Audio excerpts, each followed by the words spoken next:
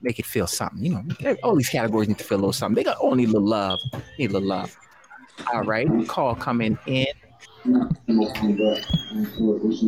connect our guest caller. Welcome to the show. Hello. Evening.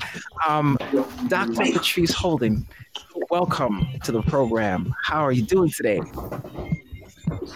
I am doing phenomenally. This is one of the best shows that I have had the pleasure of attending virtually. Wow, it really does feel like a lounge. There's a relaxed. Yeah, it's the energy is equal parts chill, but interactive and spark. And to be able to pull that off is an amazing feat. I'm very, very agreed. I don't know what the word is to describe how good you're making me feel right now. I appreciate the feedback. Thank you so very much for tuning in, for the support. We actually met around the artist Eclipse coming onto the program. You manage him at Dark Squad Entertainment, is that correct?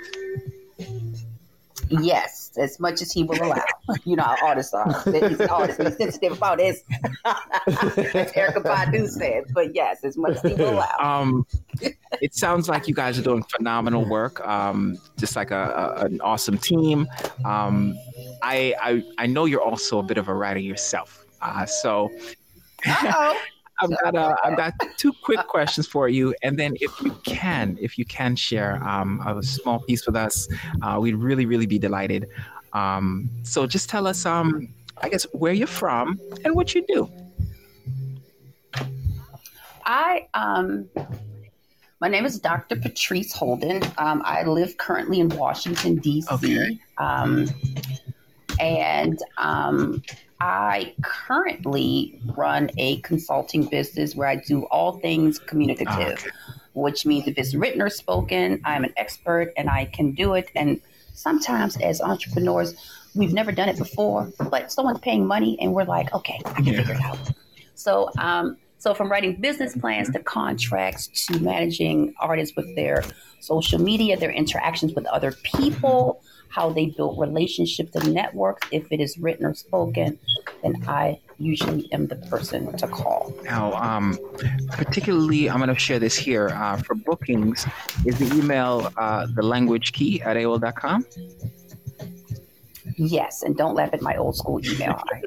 Yes, it is. I have a Gmail one as well, but this one's been around for a little bit. All right. So thank you very much for sharing that. AOL. I knew it was coming for me.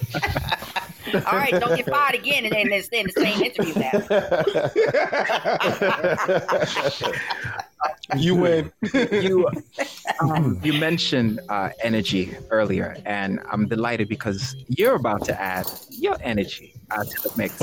If you can share a little piece with us, please. The mic is yours. Okay. Well, I am not in the highest auspice or the skybox with the people that you got in the room.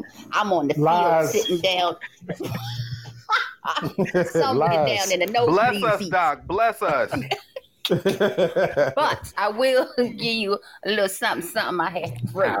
Now there's a 2-sentence preamble to this. I was born with a hereditary illness called sickle cell disease. Unfortunately, it only affects people of color, primarily Black people.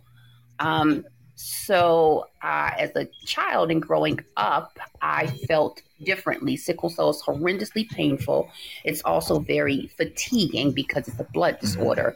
So as a child, I was worried about things that children shouldn't be worried about, which made me stand out. I also missed a lot of school and wasn't able to physically do a lot of things that normal kids did. So this poem is kind of about, as an adult, the journey that I had to take to figure out who I was, who I am, and who I aspired to be, independent of what the world may feel that I am. Mm-hmm. Because sometimes the world's evaluation of you does not, well, most of the time, the world's evaluation of you does not match with who you are in the true sense. So beautifully said. Yes, yes. Okay, so this was a poem written from that. It's a poem of angst, but ultimately it's a poem of triumph. So the poem is called "I Cried Last Night."